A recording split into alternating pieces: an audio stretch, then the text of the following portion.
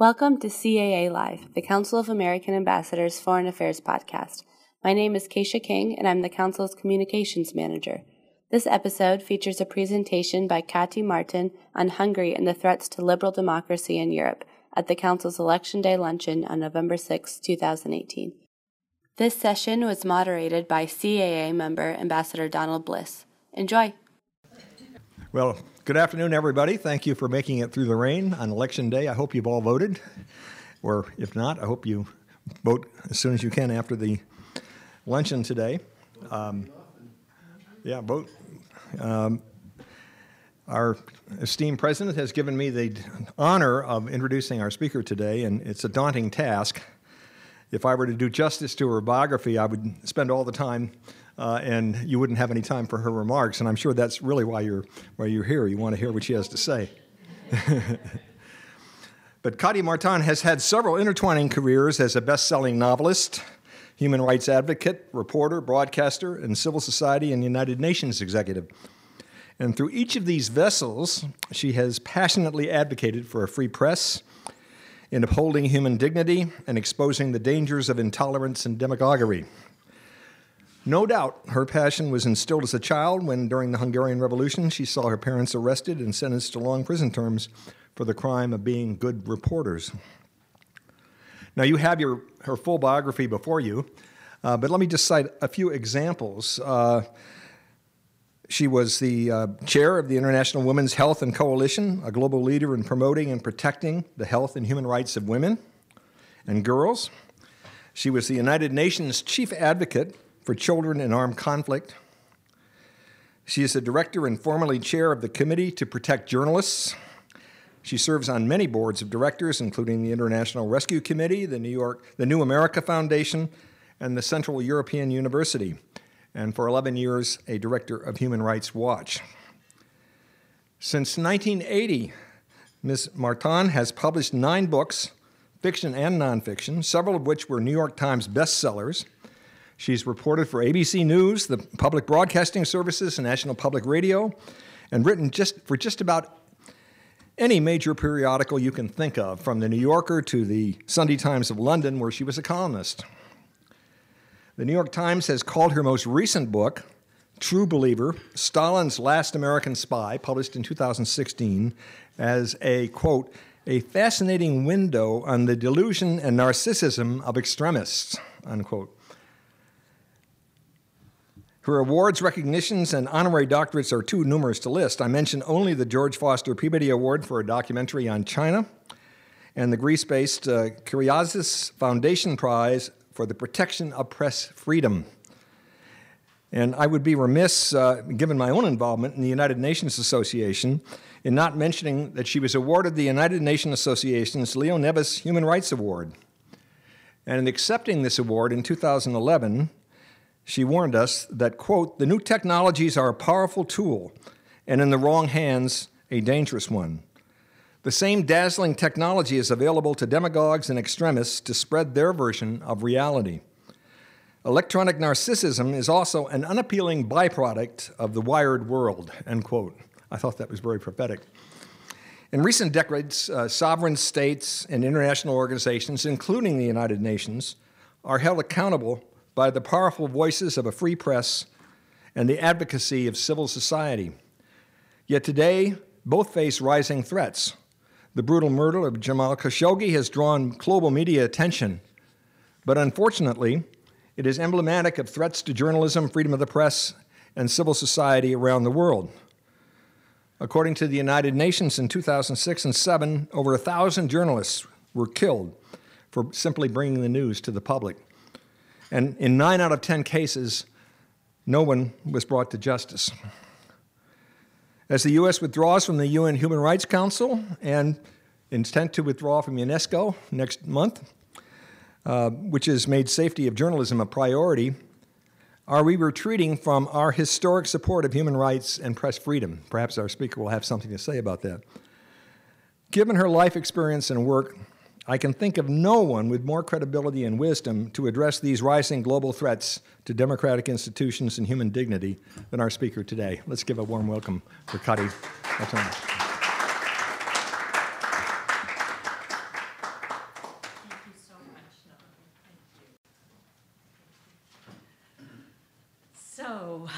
Good afternoon, ladies and gentlemen. I feel very honored to be your speaker today. I've never been in a room with so many ambassadors, particularly ambassadors who are interested in hearing from me.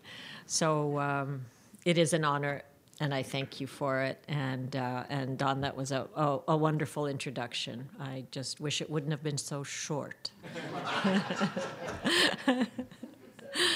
So, ladies and gentlemen, as well, it's election day, so this is an appropriate day for us to gather and to reflect a little bit about the state of our beloved republic and the state of the world. And I can't think of a better entry point into that than to tell you about an experience I just had in the last couple of days in our heartland in Dayton, Ohio.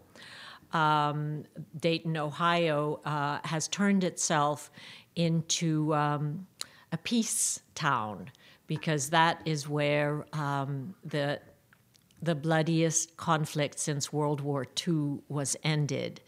In the Midwest, behind the barbed wire of Wright-Patterson Air Base, and I had the privilege to be inside that barbed wire with my husband, the chief negotiator of the Dayton Accords, Richard Holbrooke. And Richard, as some of you knew him, and it's wonderful to reconnect with you, Tom, whom we visited a couple of times in Zimbabwe, and to meet my fellow Hungarian, Tim, a proud Georgetown graduate. Georgetown is in my DNA as well. My brother went there. My father taught there, and Richard was graduation speaker at Georgetown and received an honorary degree. So I digress. At this point, my beloved Richard would say, "Kati, get to the point." So, and I would say, "Richard, it's not the destination, it's the journey." So back to Dayton, where I had I think it was Chairman Mao, actually, who said that. But anyway, so in Dayton in recent days, I participated in what is now an annual event there where the Dayton Accords are memorialized as a significant moment for the town of Dayton, which hosted the Balkan warlords who just a week before they gathered in November 1995 in Dayton had been basically trying to wipe each other out. And I observed with great admiration how Richard was able to bring these former warlords, and I would go so far as to call some of them war criminals, because, as you know, 100,000 people perished completely unnecessarily in that nasty war in the heart of Europe. And Richard brought them to heel and brought them to peace, and not a shot has been fired in anger since the Dayton Accords were signed. And this, ladies and gentlemen, was for me as a Hungarian refugee, America at its finest. America standing not for its mighty military, but for its role as a mediator in a bloody conflict, and demonstrating that we are able to do that. And you diplomats, all of you, can draw great encouragement from the fact that this too is part of our proud history, our shared history, and the town of Dayton celebrates it every year, and they've named a literary peace prize, the Holbrooke Prize, and I give it I present it every year. This year it went to, there were two prizes. One for fiction that went to John Irving, the wonderful author of The World According to Garp and The Widow for a Year and Cider House Rules. A very interesting gentleman, I must say. And the other, the nonfiction, went to Ta-Nehisi Coates, who seems to win every nonfiction prize these days. But at any rate, it gives the town a chance to bask in its history, and I'm always taken around by the mayor to the bridge that they've named the Holbrook Bridge, which flies the Bosnian flag alongside the American flag. It's very inspiring. And then we go to Wright-Patterson, where the opening night of the peace talks were brilliantly, I think, stage managed by Richard, who seated me between Slobodan Milosevic, the Serb leader, and Alija Izbegovic, the Bosnian Muslim leader, who and Richard said, "Okay, Kati, your job tonight is to make them talk to each other." And these two guys, I got to tell you, through the first and second and into the dessert course, were looking off in different directions as if the other wasn't even there. And sweat was pouring down my face. This was my first diplomatic assignment, and I was failing miserably. And we were relatively newlyweds, and I was eager to demonstrate that he'd made the right choice in this Hungarian girl. So in despair, I said to neither Izbegovic or Milosevic, but just sort of into the air, I said, "How did this war start anyway?" And at that point, they engaged, and they started talking about the fact that neither one understood how this damn war started. And they kind of forgot about me sitting there. And before too long, they were calling each other Slobodan and Alija. And my husband was sitting several tables away, and I went, and he went. So I had passed my first diplomatic test, and 3 weeks later, the Dayton Accords were signed.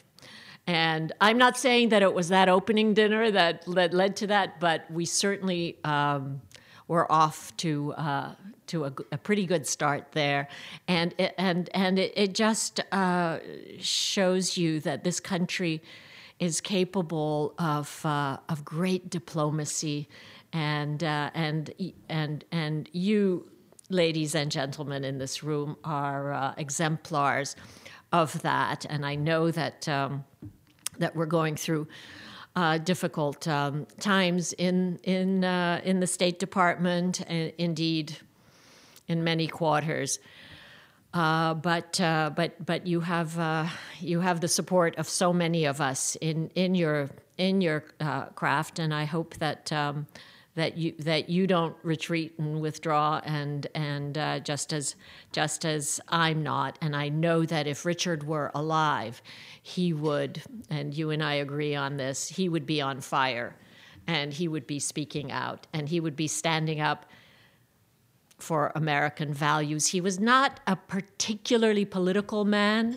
He believed he was. I was telling Tim that when we moved into the Waldorf apartment when he became UN ambassador, he said, "Let's invite as our first house guests George and Barbara Bush, who had lived in the same apartment." And in those days, that was not considered a crazy thing to do, because they were there the next week, and we had a lovely dinner. We rounded up Democrats and Republicans. And I remember it was on the eve of the New Hampshire primary in which W was running against McCain.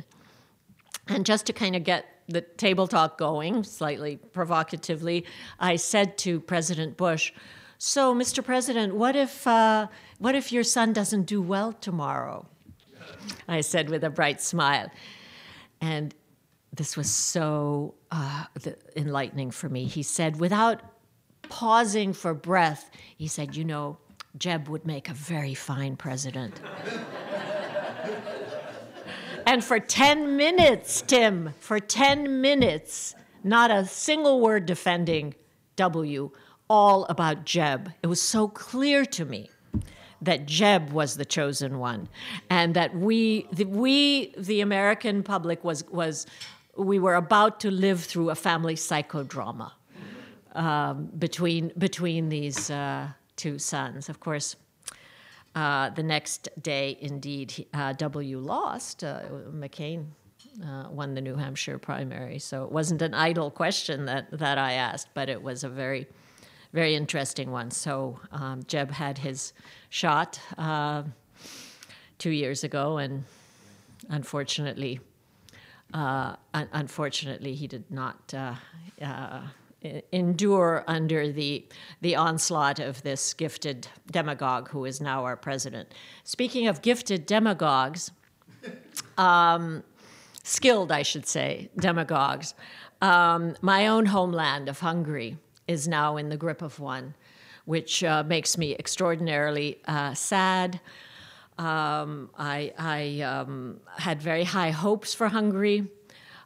Richard and I were married in Budapest at the American Embassy, which for me was kind of closing a circle, because in my early childhood, in the mid-50s, when my parents were the only Western journalists covering that part of the world. My father was the Associated Press correspondent, my mother United Press. Some of you, I've brought a few books along to give you. I'm sorry I didn't bring enough, but I encourage you to click on Amazon, and if any of this is of interest to you. Anyway,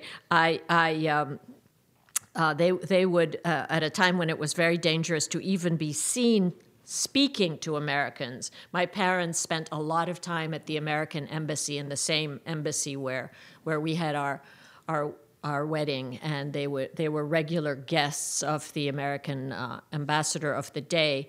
And when the Russians came, when the Russian army, along with help from the Warsaw Pact, came back into Hungary to snuff out the revolution.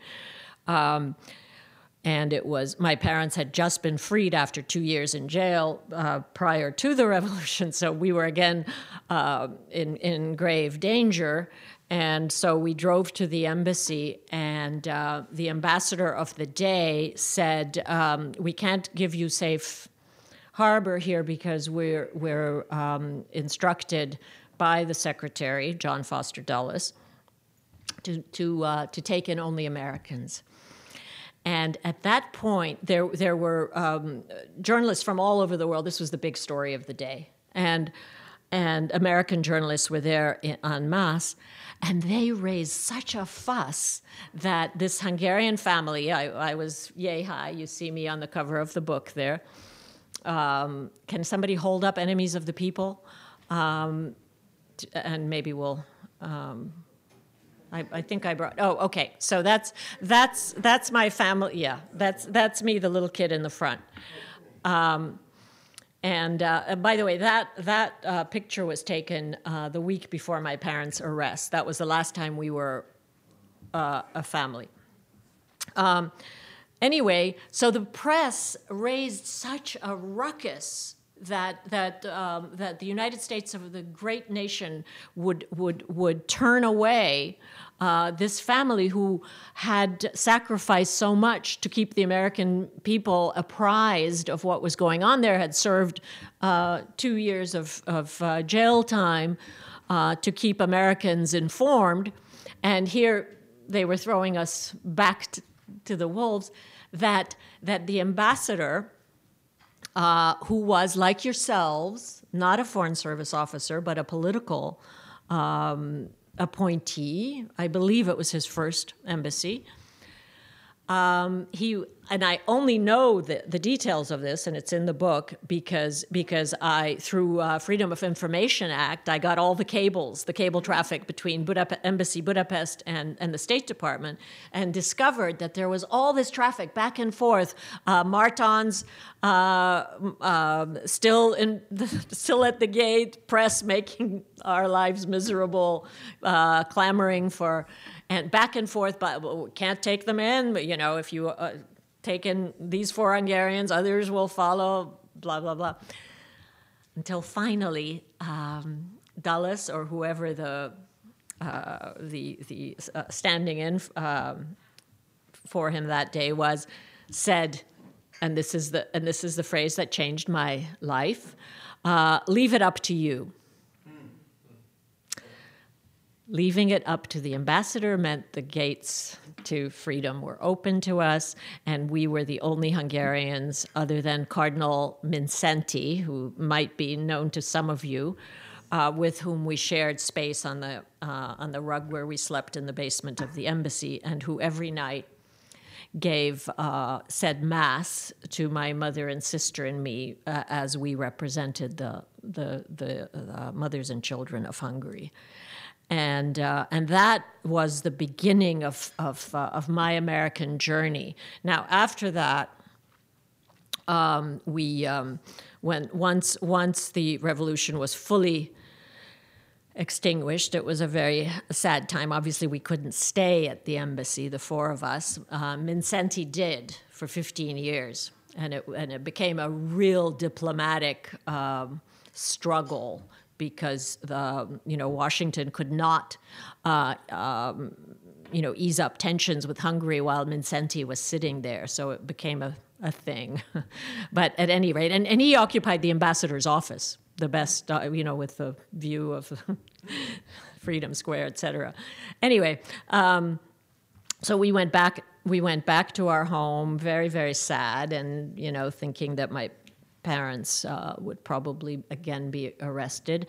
And indeed, we got word, for this time with much better reason than the first phony arrest, whereby they were accused of being CIA agents, which was and by the way, called enemies of the people. So Trump did not invent that. Stalin did. But on every single document that I accessed in the Hungarian secret police archives, on which my book is built, they are referred to as enemies of the people.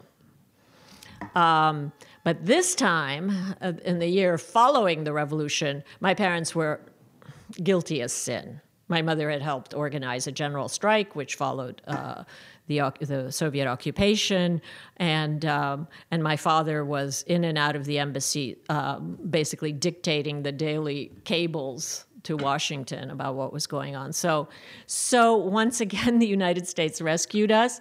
A brave American diplomat named Tom Rogers smuggled us out of the country in his car. We were 2 little kids and 2 parents, and when we crossed the Austro-Hungarian frontier, Uncle Tom, as I called him, still alive, I still call him Uncle Tom, took out a bottle. We were on the Austrian side of the frontier. He took out a bottle of brandy and 3 glasses. The kids weren't given any,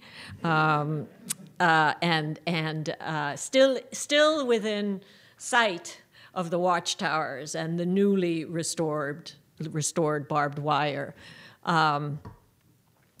Toasted our freedom, and my father at that point said that he was done. He was done with Hungary. And many, many years later, my sister and I dragged him back, really literally kicking and screaming, for his 80th birthday, and we had a blast. We had, and the Hungarian president of the day came to greet us at the airport, and it was a healing experience for my father. But now again, I am virtually an enemy of the state of Hungary, because Viktor Orban is anti all the things that Richard and I stand for, and I continue to stand for: press freedom, America as a force for democracy, as opposed to a force for selling arms to the assassins of journalists, referring, as you did, to the Khashoggi case, which it takes up a lot of my time these days as a member of the Committee to Protect Journalists, as you can imagine. And now I am a trustee of Central European University, which is as you may know, it's the very distinguished, very successful, very international university set up with George Soros's funding 25 years ago, a flourishing institute with students from 120 countries in Budapest, which has now been evicted by Orbán for the same reason that my parents were jailed. Telling the truth, teaching the truth, encouraging critical thinking, and not, swallowing the bait of populism, xenophobia, and the kind of nationalism which is deep in Hungarian DNA and which has again surfaced.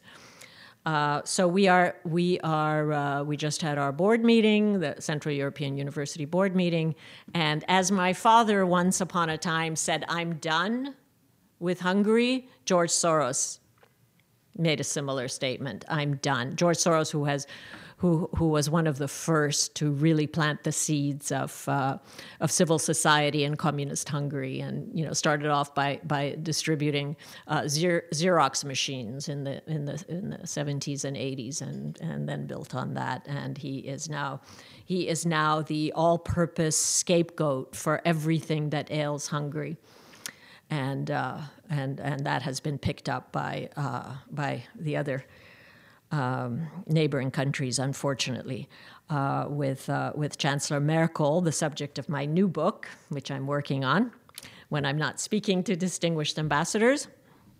So Chancellor Merkel has been chosen as Orbán's well, he calls her a moral imperialist, meaning she stands for things that Hungary for a while stood for, but doesn't any longer. So we have been forced to give up our beautiful Budapest campus, and we're moving to Vienna. Vienna is thrilled to have us, a fine university, but Vienna does not need another fine university. Budapest did, and it's kind of heartbreaking for me as a Hungarian who had such high hopes for Hungary as being on the forefront of the democratization of the former occupied territories of during the Soviet Empire. Richard and I were married in that embassy, as I said, and in his wedding toast, because with Richard, work and pleasure were always intertwined. In his wedding toast, in the presence of the entire Hungarian cabinet, including the president of the day, who actually gave me away because my parents were unable to be there. Richard said that this represents not only Kati's homecoming, this wedding also represents the return of Hungary to the European family of democracies where she belongs. And I think Richard Holbrooke would be horrified by the Hungary that is now slowly reverting to its worst days. I unlike my father and George Soros, I hope to live to see better days there, and my children have come to love Hungary, and I'm not giving up because one can't, but we are. Don't let's kid ourselves. We're going through a dark time here and in Europe, and well, everywhere. It's one of those hinge moments that we do not wish to turn a blind eye to, and sure hope you all voted.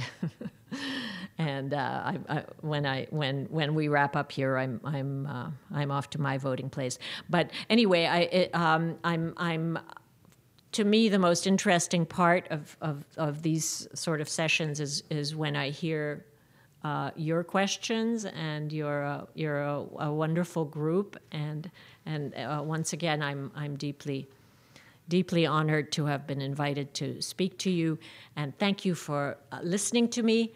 And now I'd love to hear your questions.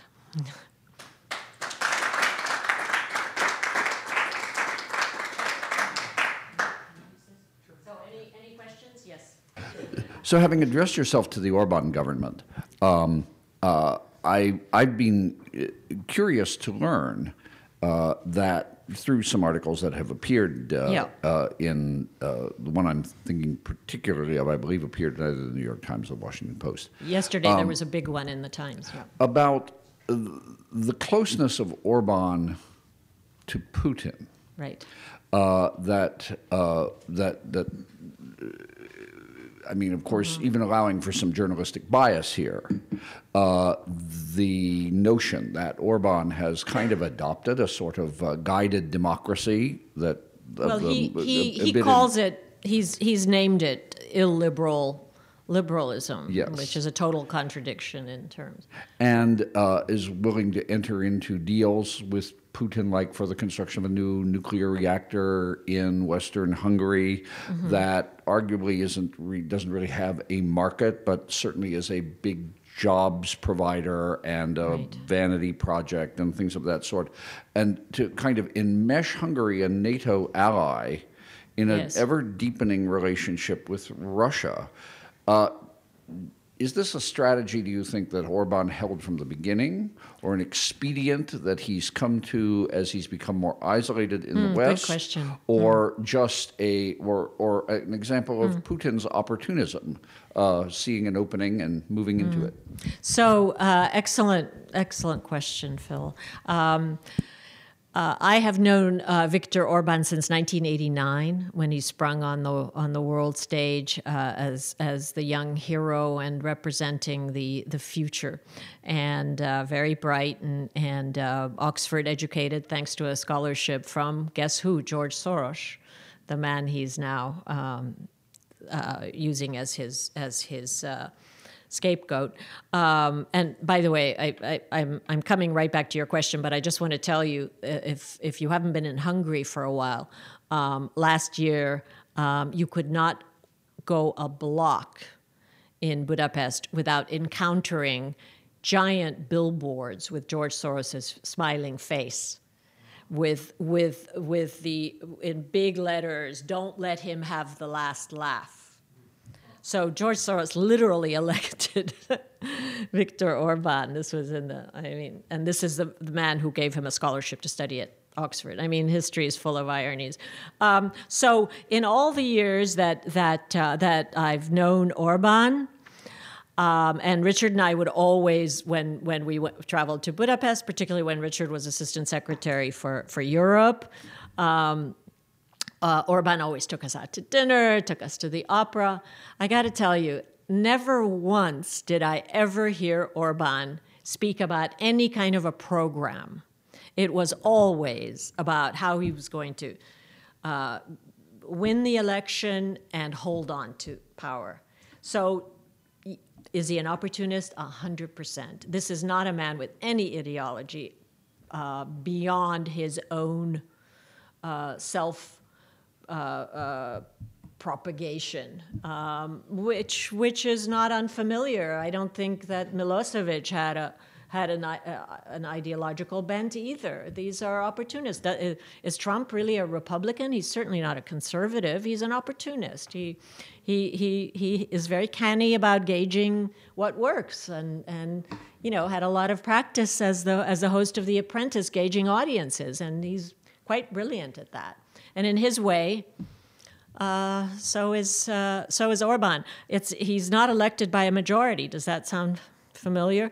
And he's maneuvered brilliantly, and he doesn't ever plan on giving up power, partly because he and his circle, starting with his family, have so deeply looted the country, like Mugabe in Zimbabwe, that they can't afford to ever leave, because the next guy would for sure, bring charges against him, and he'd likely not land in a happy place. So it is in his interest to stay in power, and he will do pretty much anything and make deals with the devil to sustain himself and his family. It's a family affair. These things generally are, as with Mugabe. Mrs. Mugabe is as much, right?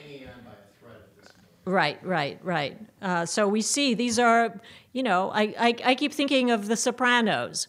These are Tony Soprano and all the oligarchs that would, be it Putin, be it Trump, be it Orban, Duterte, all our best friends. Any other questions? Yeah. Yes, Stuart.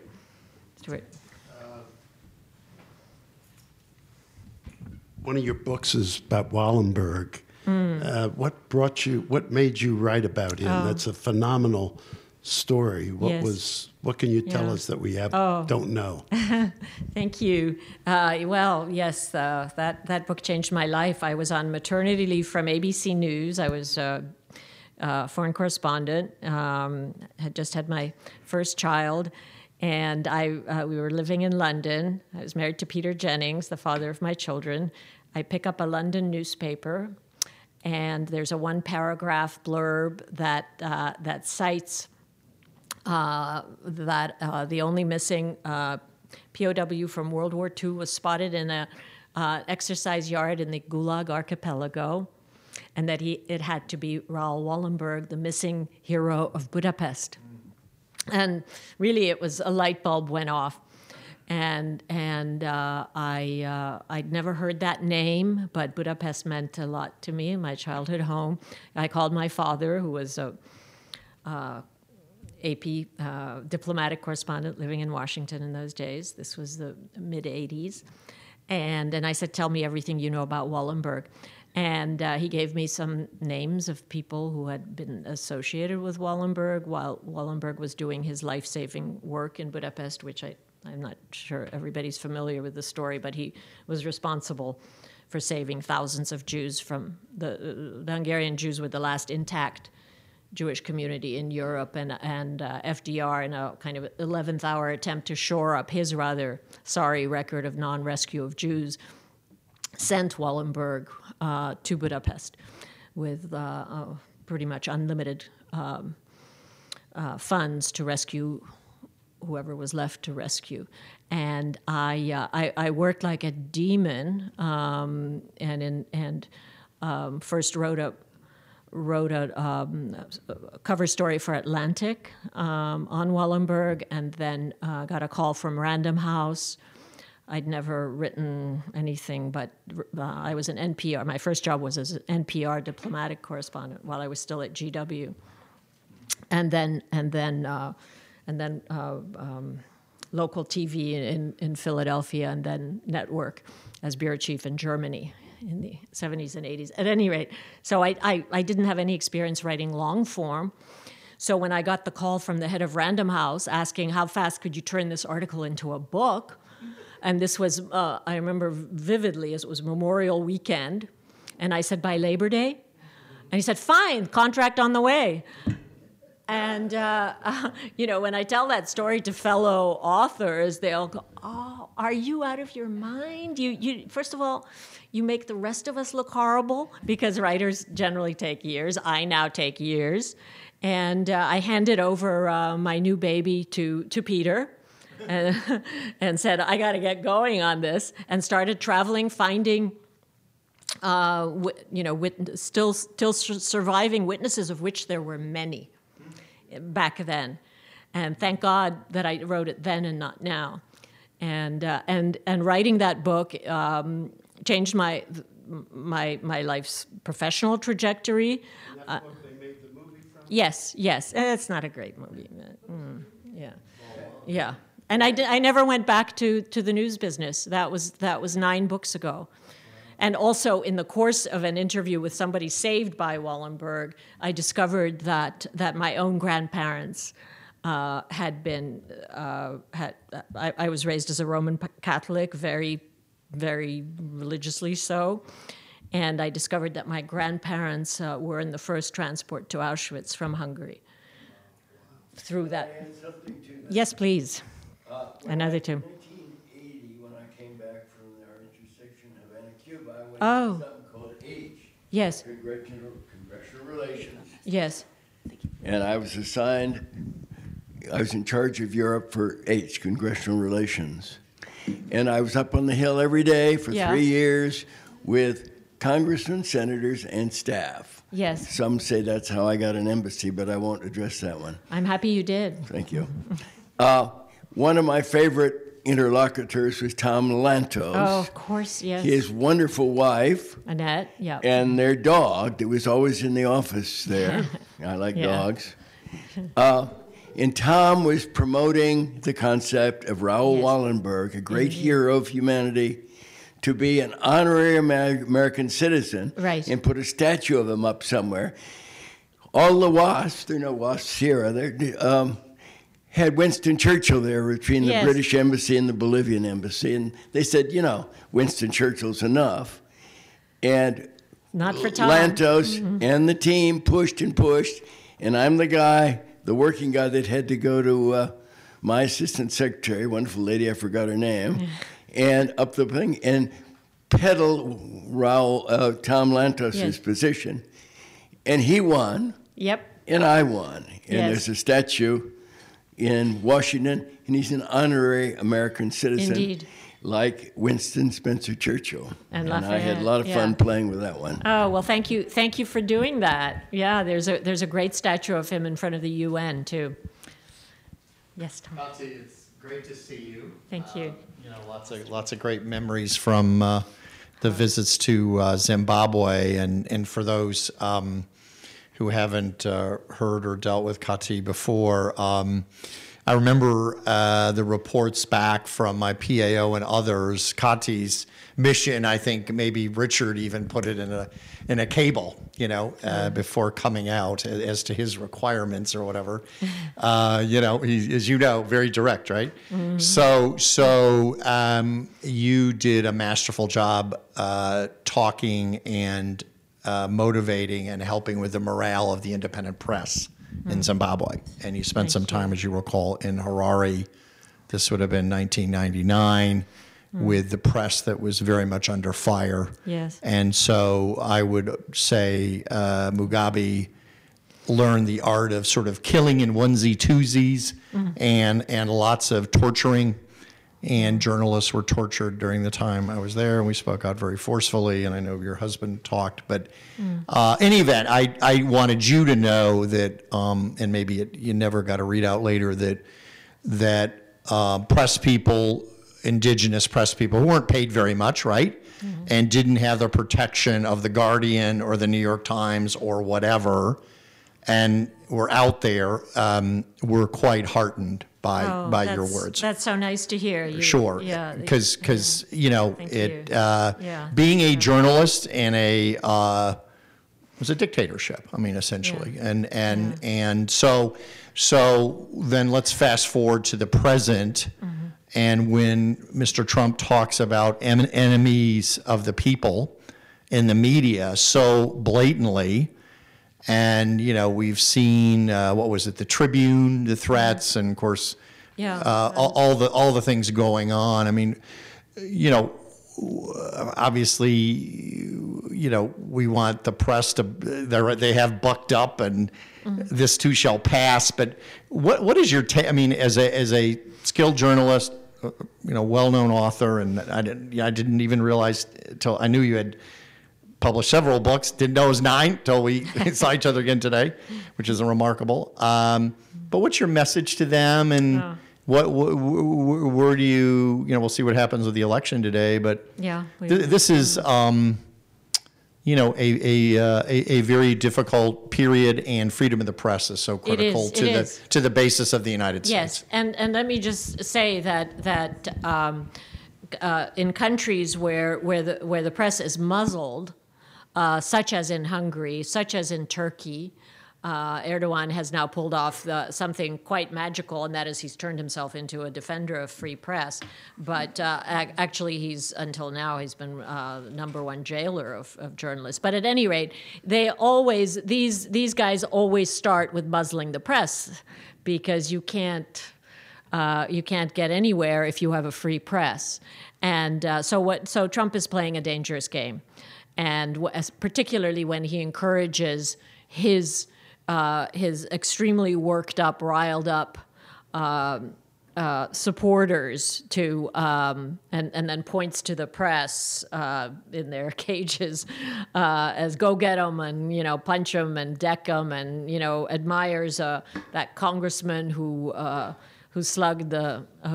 body slammed the journalist. I mean, we've not seen the likes of this in this country. We've seen it in banana republics, but calling the press enemies of the people is a dangerous road for us to go down.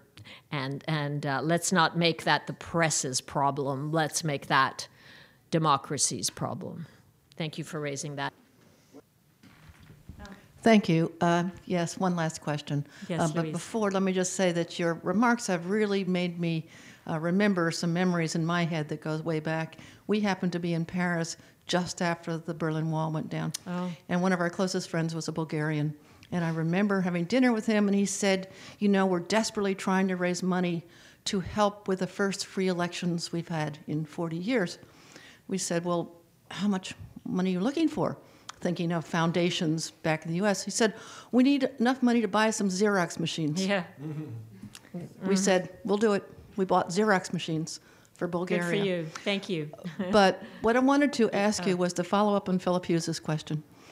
Philip asked about Orban's relationship with Russia. Mm-hmm. I'm interested in what's going to happen with Hungary and I think Poland with the EU. Because, of course, the EU requires unanimity in many of its decisions. That is the and if you problem. need only one or two countries, And you don't get that. yes, So and- where do you think that's headed? Well, it's a real dilemma because, as I was saying to Tim, the EU was meant to be a gentleman's club and with well-behaved members, and nobody and my husband worked very hard to get these countries into the EU when he was assistant secretary, and he was considered a hero in Hungary for helping Hungary into the EU. And NATO before that. And nobody calculated that these countries would revert to their very worst instincts, and that the United States, the sheriff, if you will, would be absent. And there's nobody now who is backing up Merkel and Macron, as we used to do in the transatlantic relationship that sustained the peace and the prosperity for the last 70 years, and which is now absolutely on the line. And so, of course, Poland and Hungary, Orban and Kaczynski are covering for each other, knowing full well that there is this unanimity. But I think it's just a quick anecdote, because this is so interesting. This week, the Hungarian State Opera is at Lincoln Center. Yeah, and with full subsidy from the Orban government. And it's a real propaganda coup. And I don't know if you saw the New York Times piece yesterday in which the Hungarian ambassador to the UN thanked the Orban at the premiere of the first opera they showed a couple of days ago, and said that without the support of Orban nothing happens, which was kind of but it was not a very smart thing for her to have said, that we're here because it's. But the same week at another theater in Lincoln Center, formerly Avery Fisher Hall, now Geffen Hall, the concert hall, is another Hungarian very fine cultural institution called the Budapest Festival Orchestra, under the baton of Maestro Ivan Fischer. If any of you get a chance, he's there for 4 nights. Not only is he a fantastic musician, but he is also a deeply committed Orban foe who has now moved from Budapest to Berlin because Orban is making it impossible for people of his liberal outlook to thrive. And so you have these two institutions, both of them representing, great Hungarian culture, but one with lavish government support and the other with zero government support. I'm a supporter of the Budapest Festival Orchestra, needless to say, and actually I'm hosting a party for Maestro Fischer on Thursday night, if any of you want to drop by. Anyway, thank you very much. That was Kathy Martin at the Council of American Ambassadors Election Day Luncheon. Thank you for listening. Please subscribe to CAA Live on iTunes or Google Play and leave us a review. Tweet us your thoughts on this episode and tag us at AMER Ambassadors with the hashtag CAA Live.